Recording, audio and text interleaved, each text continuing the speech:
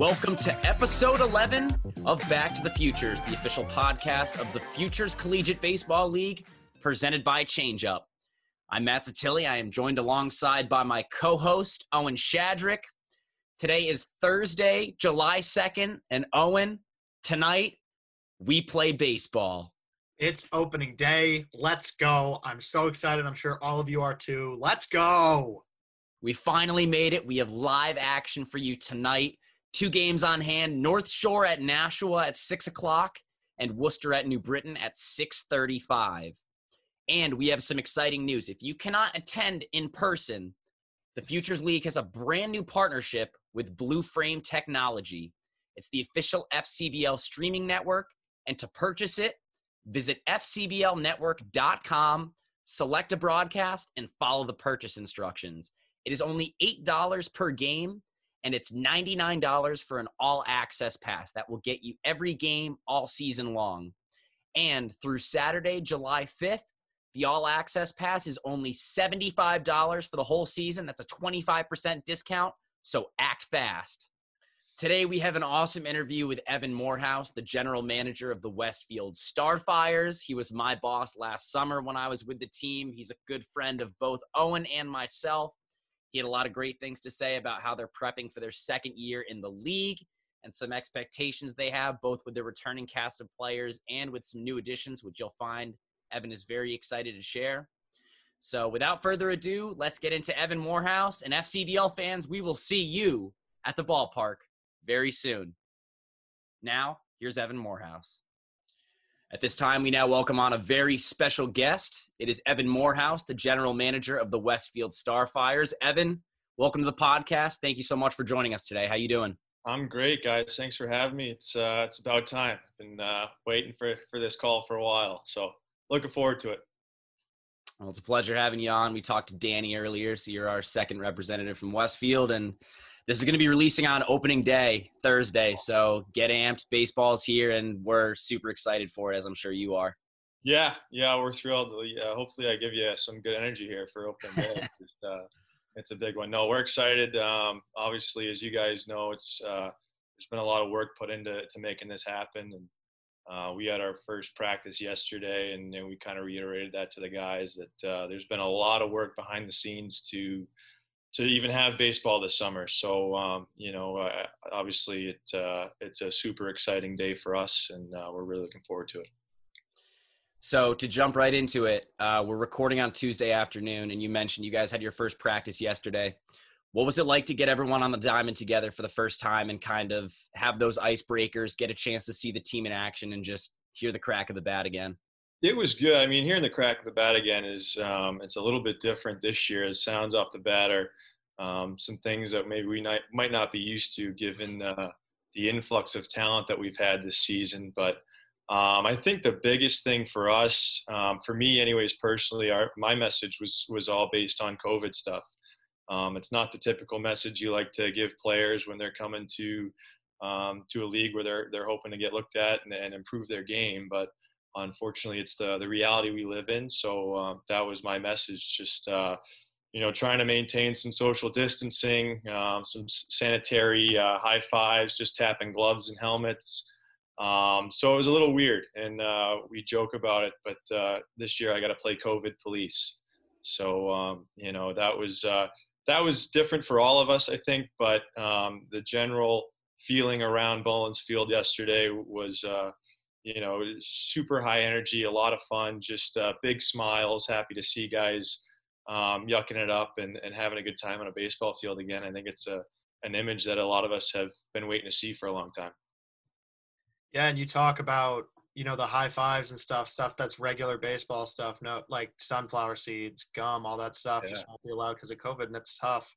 Yeah, it's funny. We joke about, putting fines on guys, obviously not actually, but, we talk about kangaroo court with a couple of guys who may get caught spitting once in a while. And, it's tough. And we kind of reiterate that every day to them is it's all very different from what we're used to. And it's going to take some time, and everybody's going to do something that they're going to spit on accident. And as long as we're cognizant of it and we're holding each other accountable. I think that's players and staff alike, and keeping an eye on it together.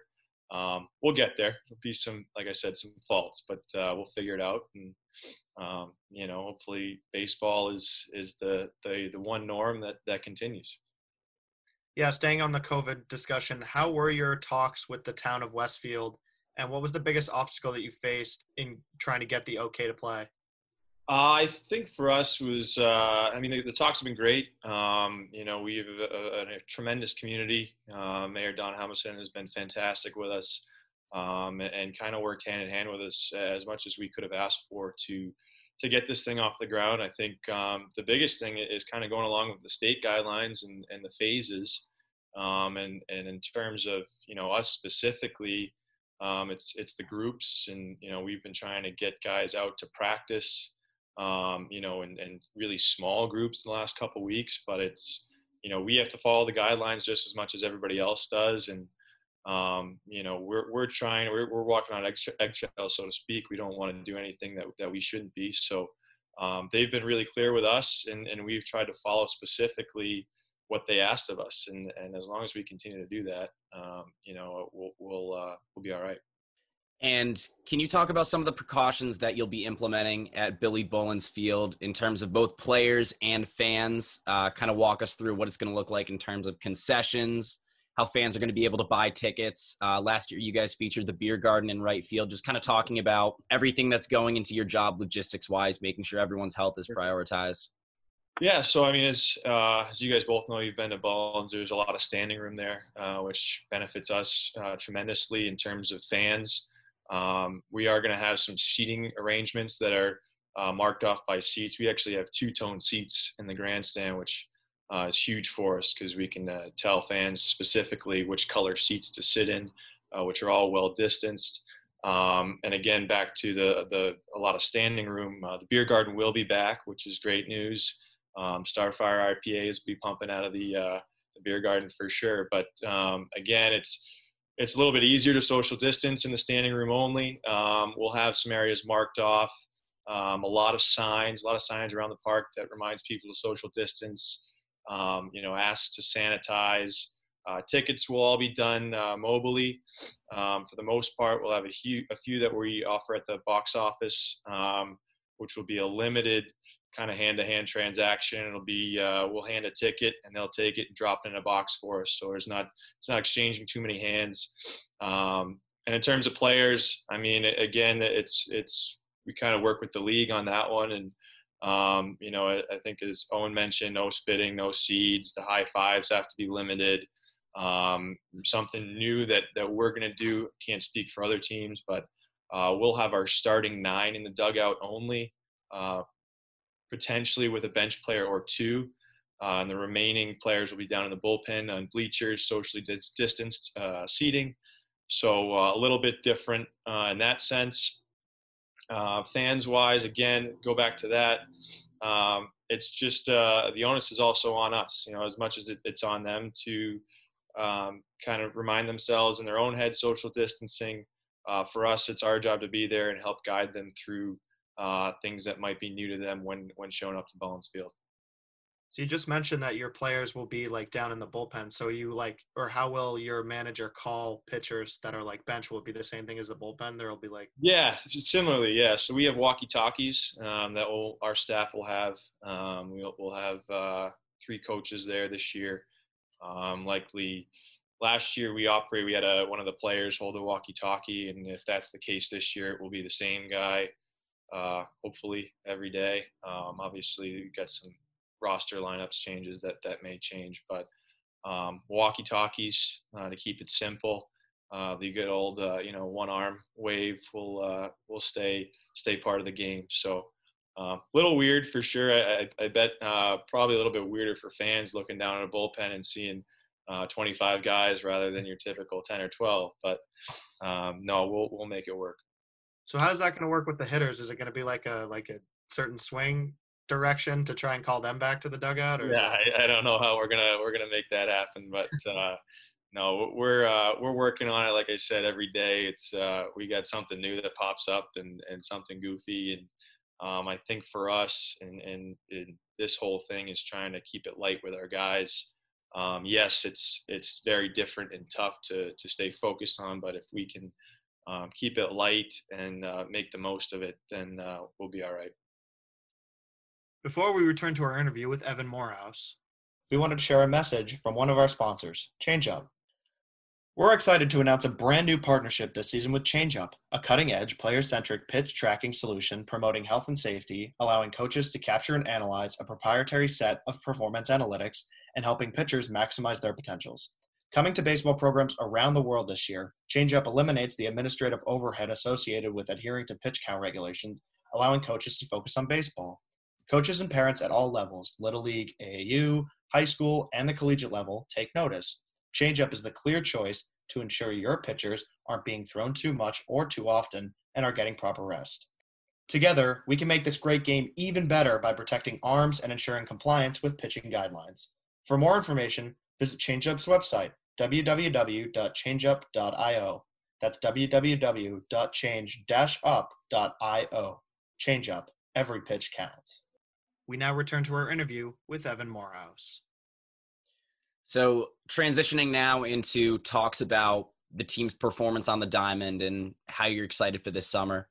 Last year, you guys struggled a little bit, which is certainly not uncommon for a team in their first year in the league. How do you guys plan to reload in year two, and what kind of added motivation does last year's performance add onto what you guys are trying to attain this summer? I think the motivation started as soon as the last game ended. Nobody likes losing, specifically me. But I think that was kind of a smack in the face for us. So we got a lot of work to do. Granted, you can say we put a team together in 6 months, but so be it. At the end of the day, we're about winning baseball games, and we needed to make a lot of changes and bring in people that would continue to help us get to where we want to be. We've brought in Hunter Golden this year, who's a new director of player personnel. With a heck of a track record. He's won 2 NECBL championships, the Valley Blue Sox around the corner. So he's put a lot of quality rosters to get together, and he's done that again this year twice. We had one roster, and then when COVID hit, we had to revamp the whole thing with losing host families and so on and so forth. And he's been an absolute warrior through all of that. And again, as I think you guys will see this year, a lot of top talent locally.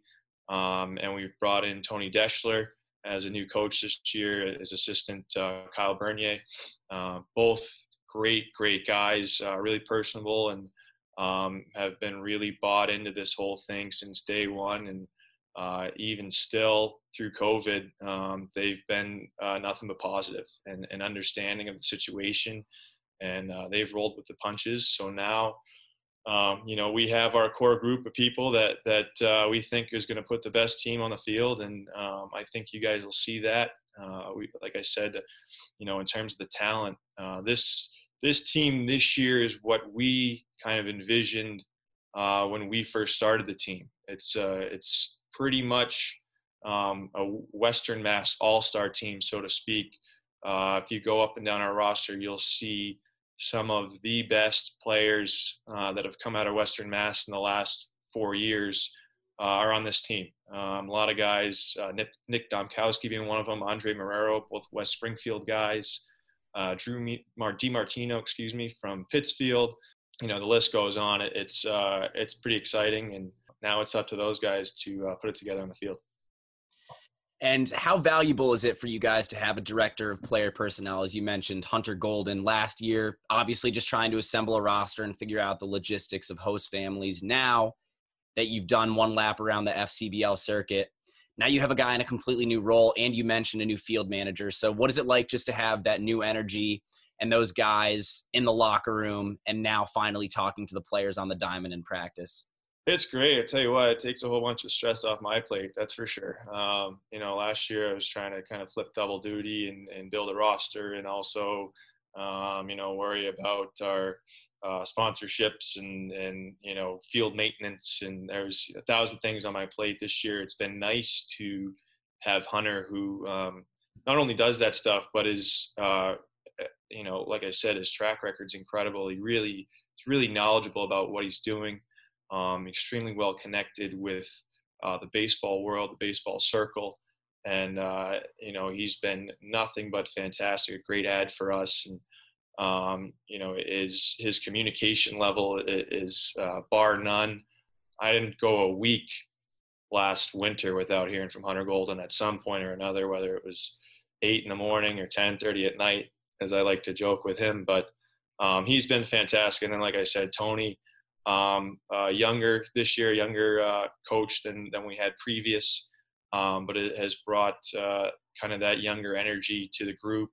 And is, again, since he's been here, it's been an absolute joy. And to see them finally put their vision together, because it's been less of mine and more of theirs in terms of the personnel that are on the field, to see them kind of light up yesterday with the guys that they've talked about for the last 5 months, finally, see some guys put some over the left field scoreboard. It was pretty exciting. Last year, again, we talked about the record, but you guys did have some bright spots. Jack Fox broke the strikeout record for the FCBL, and Thomas Joyce was the batting champion. What was it like to have those guys on your team and break those records just in your first season? That was awesome. Again, things you don't really think about prior to a season when you're trying to put a team together so late. That really wasn't something that was on our radar. We weren't putting together guys to try and break records. But to your point, in a season where there weren't a lot of bright spots, those two obviously provided some exciting baseball for us down the stretch in the middle of the season when those achievements became realistic for them. And I think on top of that, and Matt could attest to this, both Jack and Thomas are just elite human beings. And they were phenomenal to just have around the ball field every day. And, both also elder statesmen. They were both seniors last year at their respective schools.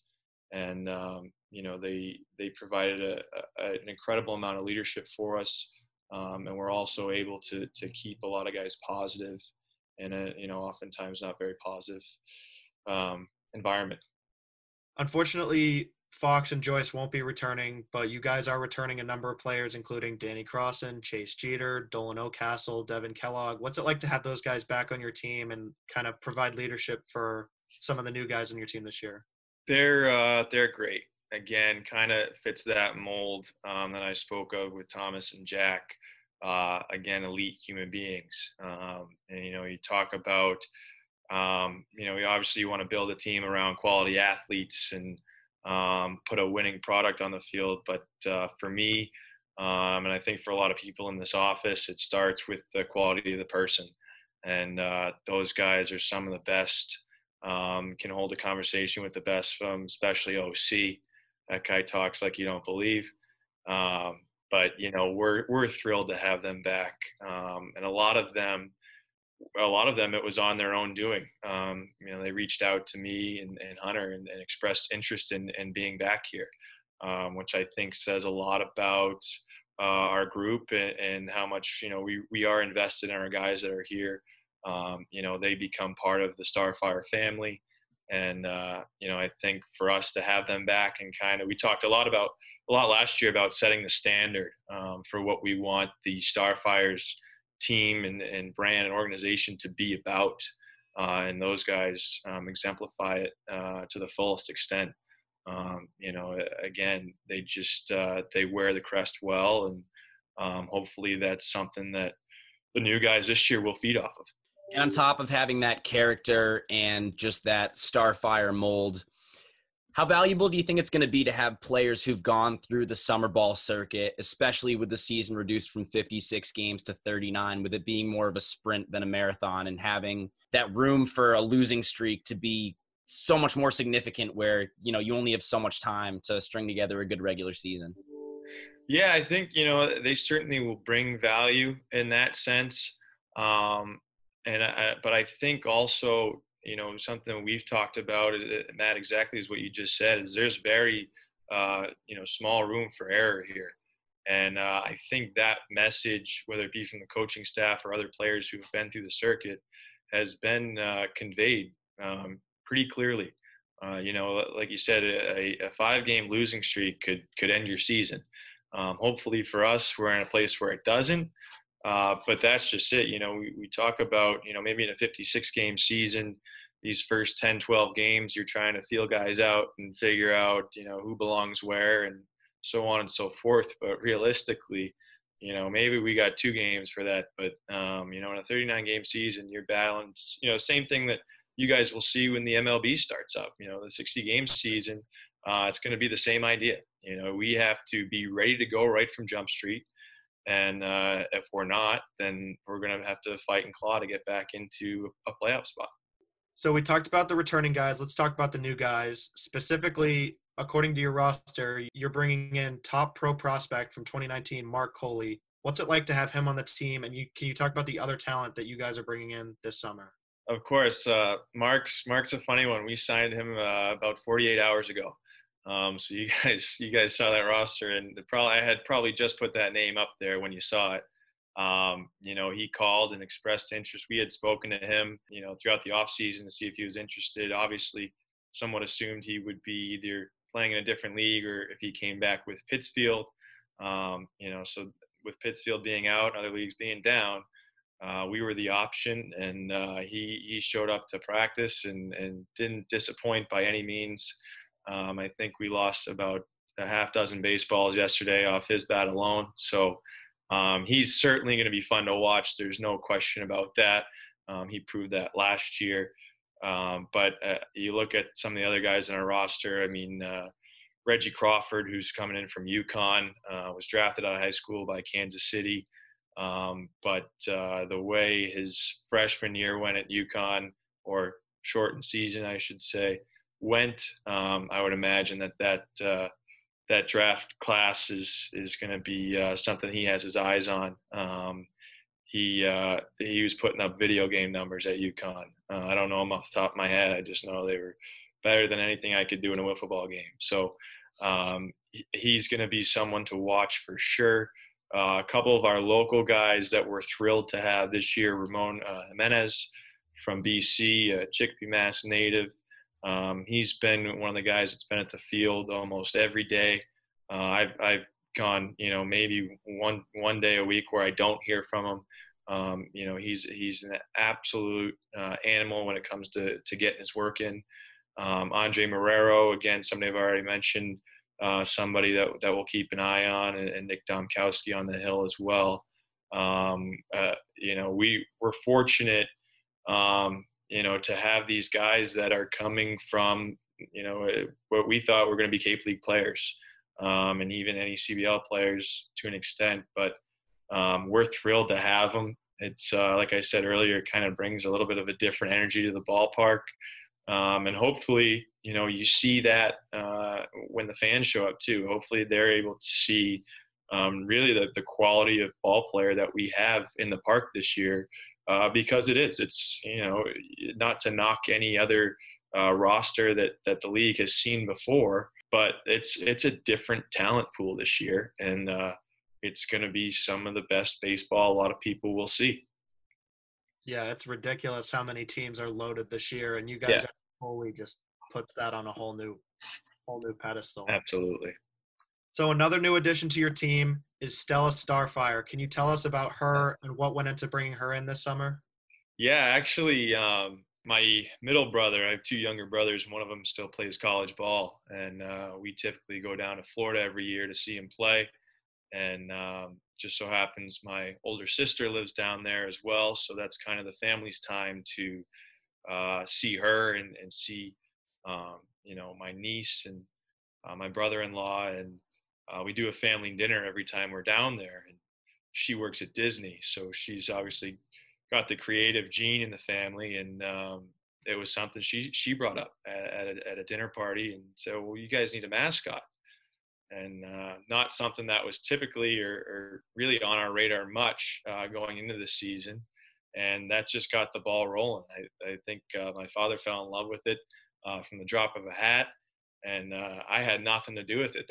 Those two were on the phone more than, I was talking to my own father here. So they kind of, they formulated that whole thing, and CT and those guys did a casting call for someone that would come in, and we found our Stella, and Our plan this year for her has changed a little bit. We hope that, she'd be somewhat of an MC throughout the games, so to speak, and be part of some of the promotional things that we're doing.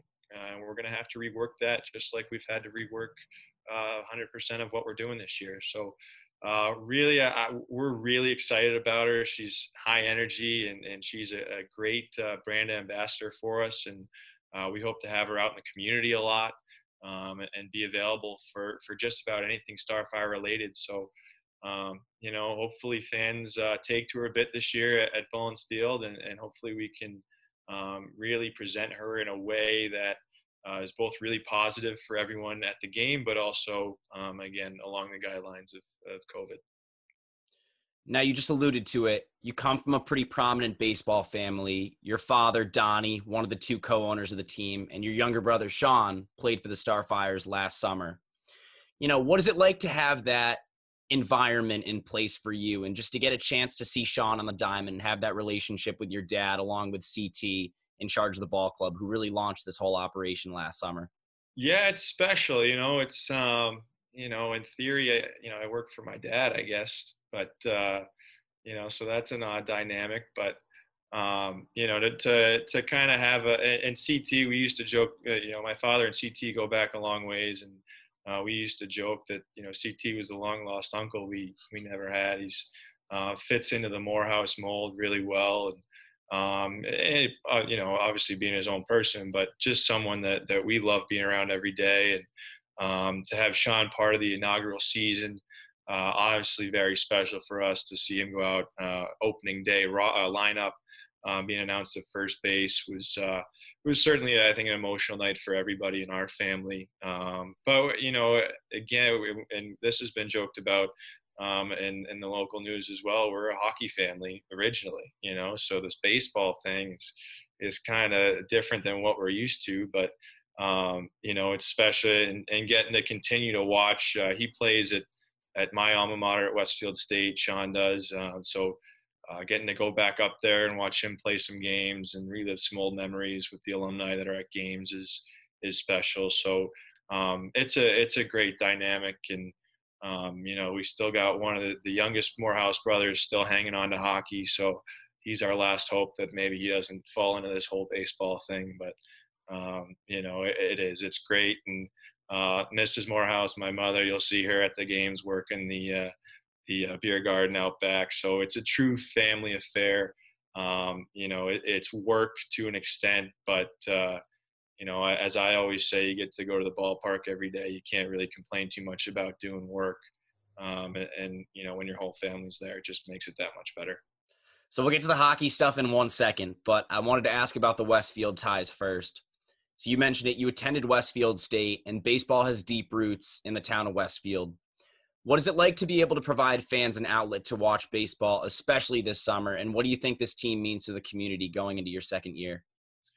Well, I hope it means a lot. I know how much this community means to us. Like you said, I've grown up here my entire life, high school, elementary school, high school, and college.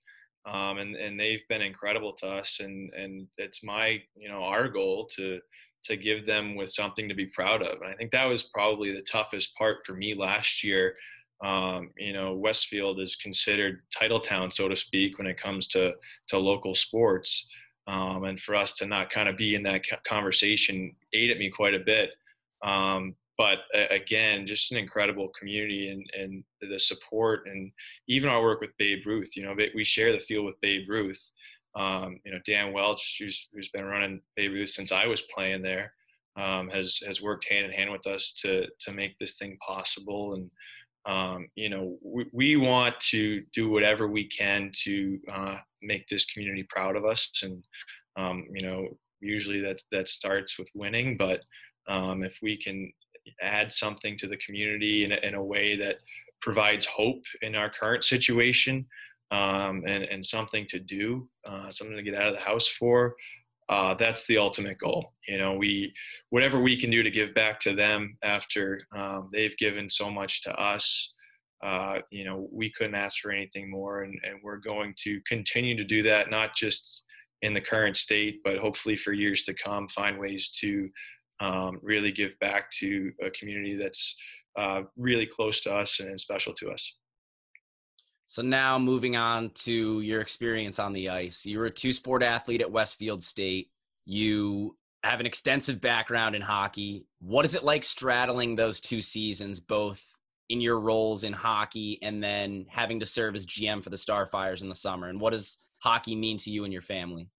I mean, it means the world to us. I never envisioned being a college baseball player growing up. It just kind of happened that it fell that way when I was, my senior year of high school. I got asked to go play at Westfield State, and that never even crossed my mind that I was going to be a baseball player. But the opportunity arose, and I ran with it. And best decision I ever made in my life. Some of the best friends that to this day I met at that school. But in terms of straddling it now, I just started down at Brown University in Providence, Rhode Island, which was a big change for me. But fortunately, the seasons are at 2 different times, so they don't clash in terms of games. And I actually just had a Brown athletics meeting this morning, so I juggle them hand in hand. And the thing that was really important to me in my decision to go to Brown and start work there was the staff there that was so welcoming to the idea. It's kind of tough to tell an athletics program that, hey, oh, by the way, I do this thing where I'm, got to run a baseball team in the summer. And, they were really receptive to that. And they've been super supportive. And even I was previously at the University of Vermont, which is awesome, and something that I really love about the hockey community is that it's very tight-knit and it's super supportive. Everybody in hockey it has each other's backs. And I still get texts from, both administrations asking me how the season's going. They're pretty much invested in it as much as I am. They want to know who's playing, and they got the gear at their respective schools. So it's great. I mean, it's not that difficult to judge, and having Hunter and Tony this season as a full 12-month period, be more involved with the baseball side of things and the roster construction has taken, like I said, a lot of load off my plate. So it's been easier to juggle, and it's been easier to focus on each one, and really I can put my best into each at this point now that I have that support and I have that help from this great group. So athletically, which one are you more superior at, hockey or baseball? Oh, geez. That's a tough question. I'd say my recent years, I'd say baseball. I couldn't hit for a lick, but I could play some pretty solid defense and call an average baseball game behind the plate. So I would say baseball. Don't ask me to do either of them now because my knees are pretty much gone. But yeah, I still like to play both if I can, but it's really, like I said, it's not enjoyable for my knees by any means. And then going a little off the grid a little bit, you made a nice little hype video on the Starfires social media for this upcoming season. Have you been into video editing for long? Because that was a very tight looking video. Thank you. Yeah, that's something I've had a huge passion for since college. I think a friend of mine or maybe my parents got me a GoPro camera for vacation one year, and had it underwater and had it on my head and playing frisbee and all that stuff. And I was really fascinated with the footage and the creativity that comes out of it. There's really, the possibilities are endless between not only the footage but the music and the sound that goes to it. It's something that has become a huge hobby of mine, and something that if I have an opportunity to create something, I love it because it like I said, it opens that it opens your mind a little bit to the possibilities and allows you to really, I like to visualize it before I make it and then see if I can do it. Like that video that you guys saw, which one of the not to toot my own horn, but one of the best I think I've ever made. Was something that I envisioned and it didn't even meet exactly what I thought it would be. But it's again something I'm really passionate about, and a nice hobby to keep my mind at ease and get me away from some of the stresses of sports life. Well, I hope we'll see that little DJI doing some time lapses at Billy Bullens this summer. It'll be out there. It'll be out there. Some video content. Love to hear it. And before we transition into our final segment, what's a message that you want to share with the Starfire fans as we launch into the season with opening day happening tonight on release day? Yeah, you know what? I think to our fans and fans across the Futures League and across baseball, they've been so patient, and it's we owe them a huge thank you, and they've been so invested in us, even just asking if we're going to play or what they can do to help. We're just so excited to finally give them something to look forward to and something to do, really, instead of sitting at home. They get to go out somewhere and watch baseball, and we're so fortunate to have the fans that we do.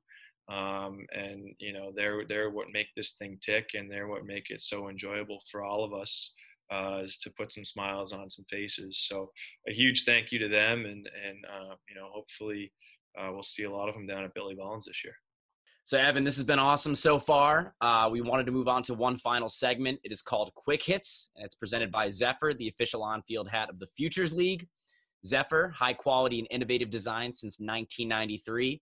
Saw you guys got the sweet new 10-year patch on the side. I got my Starfires hat in my closet, wear it with pride. So they provide some quality headwear. Sharp hats, ready to rep it. So we have a couple more questions for you, for our audience to get to know you a little bit better, to get inside the head of Evan Morehouse, if that's cool with you. Ready to roll? I don't know if they want to do that, but let's give it a shot. All right, let's try it out. All right. Who's your favorite all-time teammate? We'll stick with baseball first, but maybe if you want to give a hockey too, just anyone who in your athletic career that you instantly just have had the pleasure of sharing your athletic experience with. I'm going to catch so much heat for this, but I'll say Kyle Murphy. He's a Westfield kid that probably my best friend growing up. We went to Westfield High together. We played Little League together, Babe Ruth, up through Westfield High, came to Westfield State, played together, lived together in college. One of my all-time best friends. So I'll put him on the spot as my best teammate. Was he a good teammate? I don't know, but I've known him the longest. So it was really special growing up and having that full kind of life experience alongside him. Hockey-wise, that's tough. There's a lot of characters in a hockey locker room, and I don't know if I could pick one in specific. So I'm gonna put the hockey one to rest. And then you guys had a chance to presumably travel to some other ballparks in the league. What was the favorite one that you had a chance to see and watch a game at? I like, I don't know if this is a stock answer, but I like Fit and Field, Worcester Bravehearts. I think primarily because for specifically last year, a new team coming into the league and trying to see how things should operate. I think they are the model. Obviously, their fan base is incredible, and they do a great job. But in terms of really just having all their ducks in a row and knowing how to run a Futures League game, being there felt just, it's a great environment and a great place to watch a game too, especially with the sun setting and left. Yeah, understandable. So now, what was your walk-up music, either at Westfield State or if you had a chance to skate out to anything on the rink? I don't know. What was the one song that when you put on, you knew it was ready to play? I'm a huge Bruce guy, Bruce Springsteen. So those were my primary ones. I would kind of flip them from year to year. I think my senior year, I might have put up Hot Steppers by Yini Kamazi to kind of throw a curveball at people. But if I had to pick one, I'd say Bruce, the boss. He's always part of that mix. And then favorite big league team? Tampa Bay Rays, bar none. Maybe a little bit inspiration for our colors when we were designing the team, but I feel like I have to tell people this. I've been a Devil Rays fan before they were Rays, so I don't like people calling me a bandwagon fan. Devil Rays all day. Walk us through that process, how you became a fan back in the day, because, back in the early 2000s, the Devil Rays did not have that postseason success that they had that you saw maybe in like 2008, 2009. Yeah, I caught a lot of heat for that growing up. It was I had to try and fight my way into people getting why I liked the team. But I guess the short story, hockey guy, the first hockey card that I ever got, or goalie card, I should say, was a guy by the name of John Grant. He was a goalie for the Bruins at the time, and they traded him to the Tampa Bay Lightning in '03, I believe it was. And from that point on, I hated Boston for getting rid of my guy. So I went straight to Tampa Lightning, Tampa Bay Rays, Buccaneers a little bit, but I'm more of a Dolphins fan. Okay. I saw in your retweets you gave some high praise to the Lightning for their hype video that they put out, both on the video editing side and on the hockey side. That was pretty impressive. They do great stuff, and what's cool for me is part of what we do here is we try to model some of the stuff we do after them. We try and emulate the best, and they obviously do a good job. So we do what we can to learn from their posts and their videos and try and come up with similar stuff. Is the dome at Billy Bones going up soon? Yeah, that's a work in progress. We're actually building rings A, B, and C right now. Obviously, the C ring being a home run.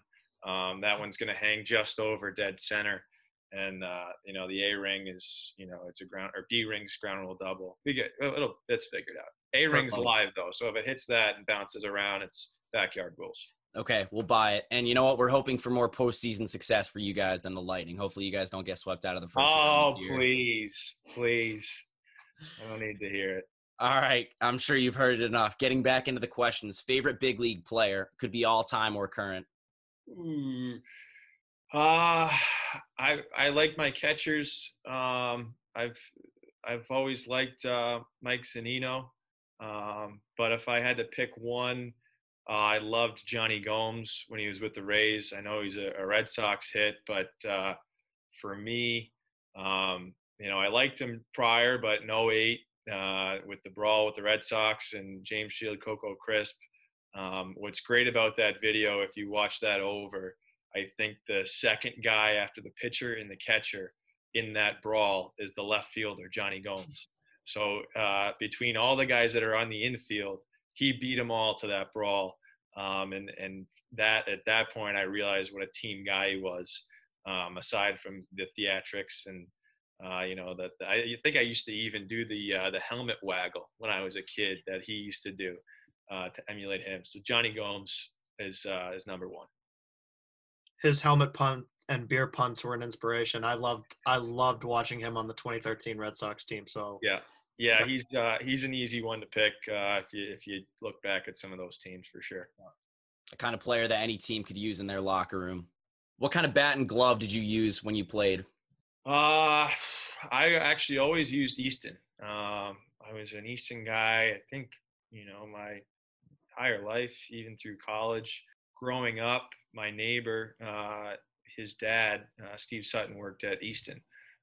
So he always pushed Easton on me and was great in that regard. And I think, when I first moved to Westfield and he got me into the local leagues, I think he gave me my first glove, and it was Easton.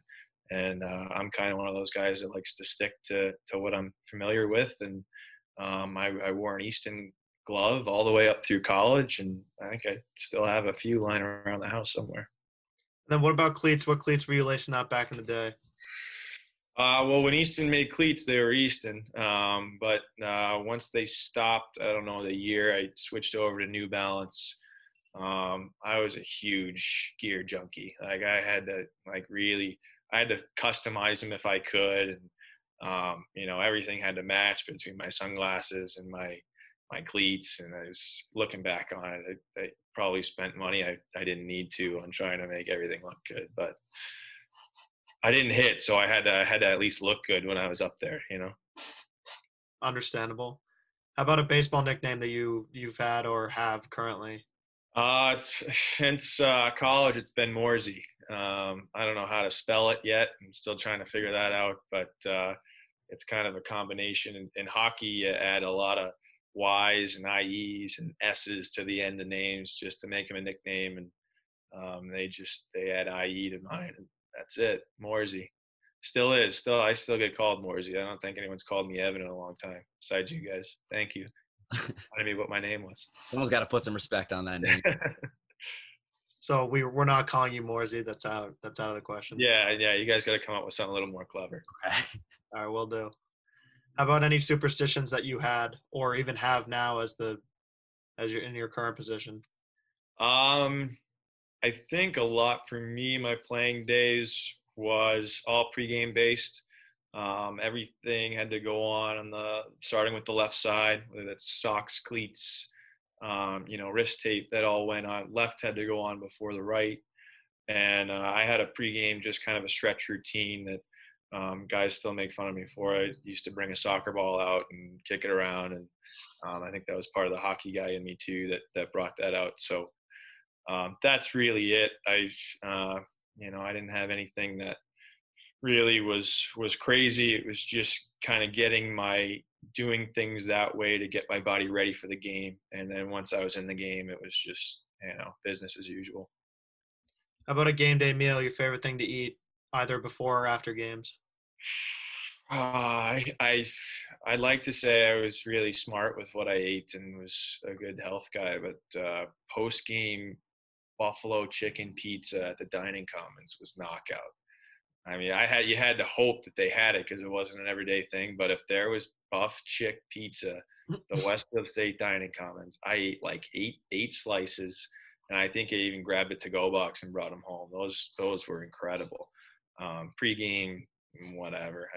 Whatever I could grab and go and get to the field was the least of my concern. Yeah, hey, if you're hungry, you're hungry, Yeah. I know obviously they're not allowed this year, but bubblegum or sunflower seeds, what's your preference? Seeds. Yeah. Flavor, probably nacho cheese, maybe, I guess. Whatever. If they were there that I was eating them, I didn't really care about the flavor. So nacho cheese has been a popular one, so that's as long as it wasn't dill pickle. The people that do dill pickles, there it is. Yeah. Huge dill pickle guy, Owen Shadrick. I should have suspected it. Those guys, super suspect. Dill pickle. See, Evan, if you actually watched the podcast, that you would know that 2 episodes ago I kind of bragged about that. So see, you're sitting at 18 seats away from me at all times. 6 feet has just been pushed to 24. I mean, if I remember, you were asking for some of my seats last year, but we're just gonna move on from that question, I guess. How about a favorite all-time baseball memory? Wow. Oh, so my freshman year of college, we went to Cuba as a baseball team. We went for 3 days or 3 nights, 4 days, I think it was. Played 2 games, 1 practice, 2 games against the team in Havana. I was actually at the stadium that the Rays had played a pro game at a few years back. So we did it well before they did. We stayed in downtown Havana, Cuba. Did the tours, and it was a surreal experience, just because it's unlike any other world that you've seen before. And if you ever get the opportunity to go, and it's like you're walking into a time warp with the trade bands that they've had for the years past. Some of the cars that are there. Again, you feel like you're in the 1960s and you're, buzzing around. That's pretty cool, but just, that's something that is already difficult to do for anybody. But, the opportunity to do that for us was just something I'll never forget. What was it like playing against a team from Cuba? Was there any adjustment in play style, or what was that experience like? Well, aside from seeing 93 miles an hour from the left side for the first time in my life, it was pretty normal baseball. I think one of the funniest things is obviously not their English not the greatest down there, and our first day of practice was kind of a meet and greet day as well with their team. And our second baseman traded gloves with one of the Cuban second basemen just to try out, or so he thought. And practice for the Cuban team ended, and the kid ran off with his glove because he thought that they made an even trade and they were going to keep him. So we had to chase that kid down and explain to him that, he needed his glove for the upcoming series. So that was kind of it in terms of baseball. You just marvel at not only their commitment to the game, but the way that they operate, and that they're just like, it's incredible to watch. It was a surreal experience, and like I said, I'll never forget it, and I'm super thankful to the university for that opportunity. Well, Evan, thank you so much for joining us today. This has been awesome. It was great catching up with you. You guys open up Friday, July 3rd at New Britain, and you're going to be back at Billy Boland's for the home opener on Wednesday, July 8th against Worcester, 6:30 p.m. I'll be there. So excited to see you guys back in action. Once again, thank you so much for joining us today. Thank you guys for having me. It's been a pleasure. You guys do a great job, and look forward for many more of these down the road. Thank you so much, sir. This has been episode 11 of Back to the Futures, the official podcast of the Futures Collegiate Baseball League. We have new episodes coming out every Monday and Thursday, so make sure to subscribe. We're streaming on iTunes, Spotify, SoundCloud, and YouTube. Thanks for tuning in. See everyone soon. Happy opening day!